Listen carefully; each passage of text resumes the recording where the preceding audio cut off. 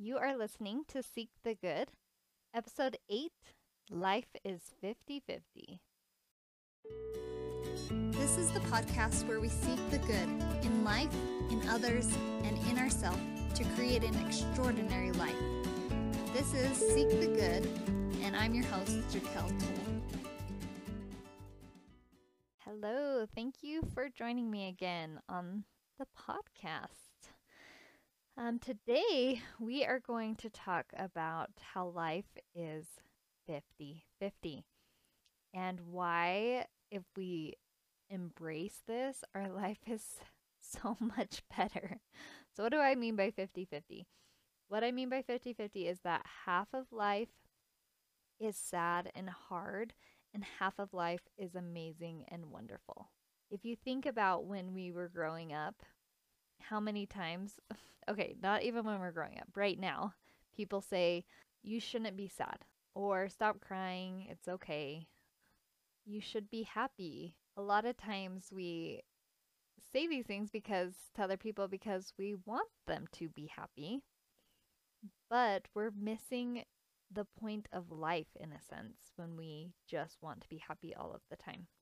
We were sent here to life to experience all emotions. That's why God created us as human beings with all emotion. I love the scripture in 2 Nephi 2:23. It says, "Wherefore they would have remained in a state of innocence," and this is talking about Adam and Eve, "having no joy, for they knew no misery, doing no good, for they knew no sin. But behold, all things have been done in the wisdom of him who knoweth all things." And then there's the famous scripture that we hear all the time, right? Adam fell that men might be, and men are that they might have joy. How many of you hear that? Men are that they might have joy, and think that something's wrong with you when you're not feeling joy, that you're not doing life right if you're not feeling joy. Because the scriptures tell us, right? We are that we might have joy.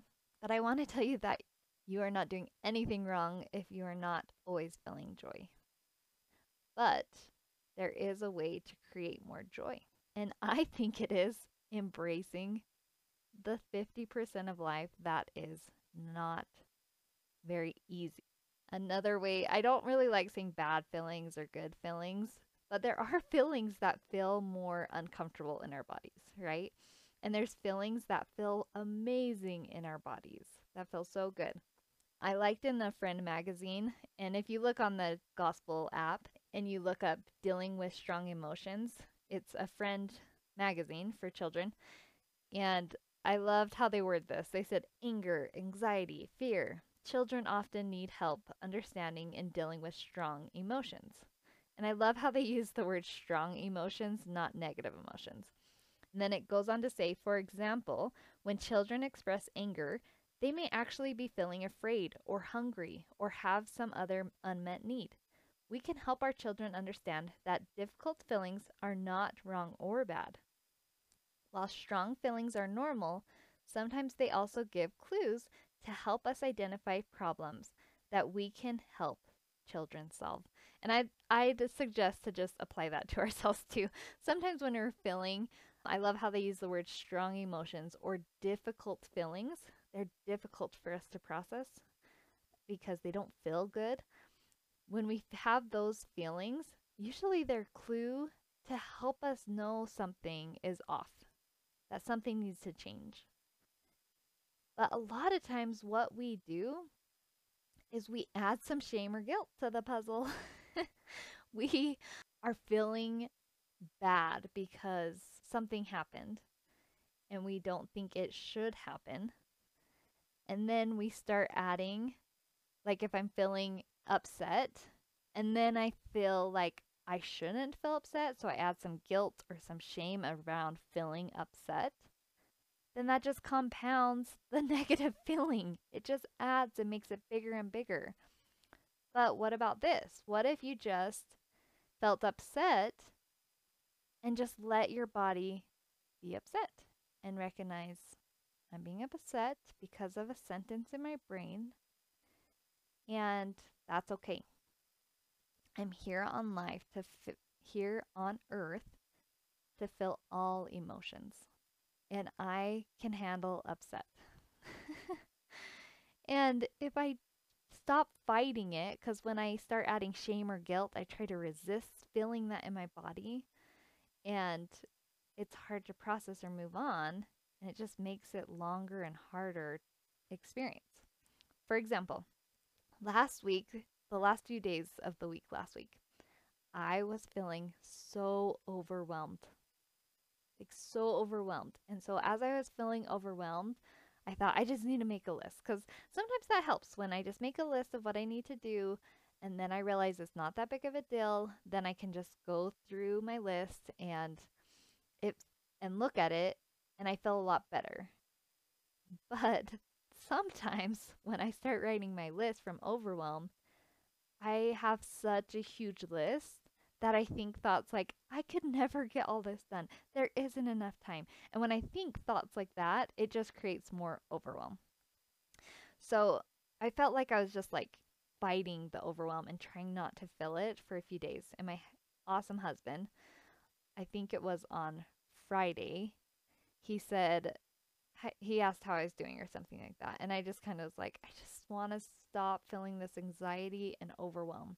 And he had the kids go in the other room, and he closed our door, and he said, okay, if you're feeling overwhelmed, let's make a list. And he started asking me questions. Why are you feeling overwhelmed? And all this stuff. And I just started to cry. And I could tell that my husband was uncomfortable with me feeling overwhelmed, and he doesn't like me to experience difficult emotion, not negative emotion, but difficult emotion. And of course he does, because he loves me and he wants me to feel happy. But when he just forced me to kind of sit there and feel the overwhelm, like I started to cry, and it was the first time like I was expressing from that emotion. Like I was allowing it to be in my body and do whatever it was going to do in my body, whether it be tears or the tightness in my chest. Like I just allowed it to be there. And once I did that, I felt so much better afterwards. Him and I made a list of different things we can do and that kind of stuff, and that was all good, but I don't think it's what stopped me from feeling overwhelmed.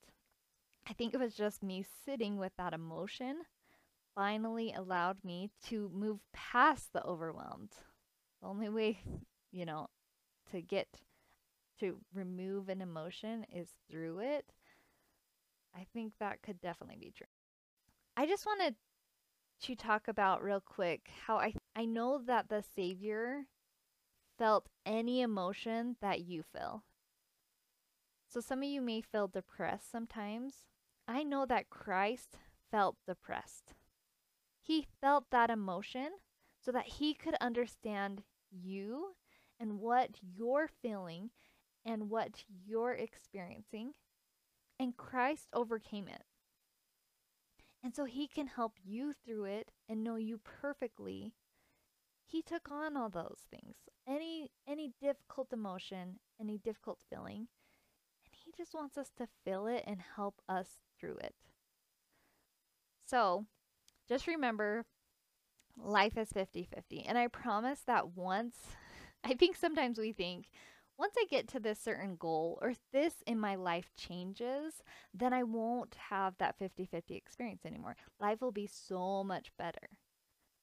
But when we just accept and realize that no matter what goals we accomplish or what circumstances around us change, once we get to that weight, once we get to that amount of money, life is still 50-50. We still have negative, or I keep saying negative, which is kind of negative in the sense like it's difficult. We will always feel those difficult emotions throughout our life. And once we embrace that and accept that, then we can have more joy. We can actually experience the 50% of emotions that are more positive more. When we resist the negative emotions, then we compound them and add more to them. So we're maybe even having more of a like 70% negative and 30% positive because we aren't allowing the negative. We're being sad because of the sadness. And it just makes that part of the circle so much bigger. But when we just accept that 50% is going to be hard, just allow it, we can have this almost peace about experiencing the negative, the hard parts of it. I just want to end by saying, for some of you that may be thinking, where's the proof? Where's the data to prove that life is 50-50? And I just want to tell you that that's not the point of thinking that life is 50-50. It doesn't mean that it's exactly 50% positive or exactly 50% negative or difficult all the time.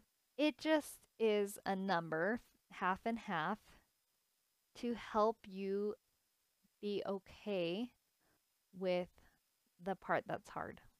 There's opposition in all things. Back to that scripture about Adam and Eve, they had no joy because they didn't know misery.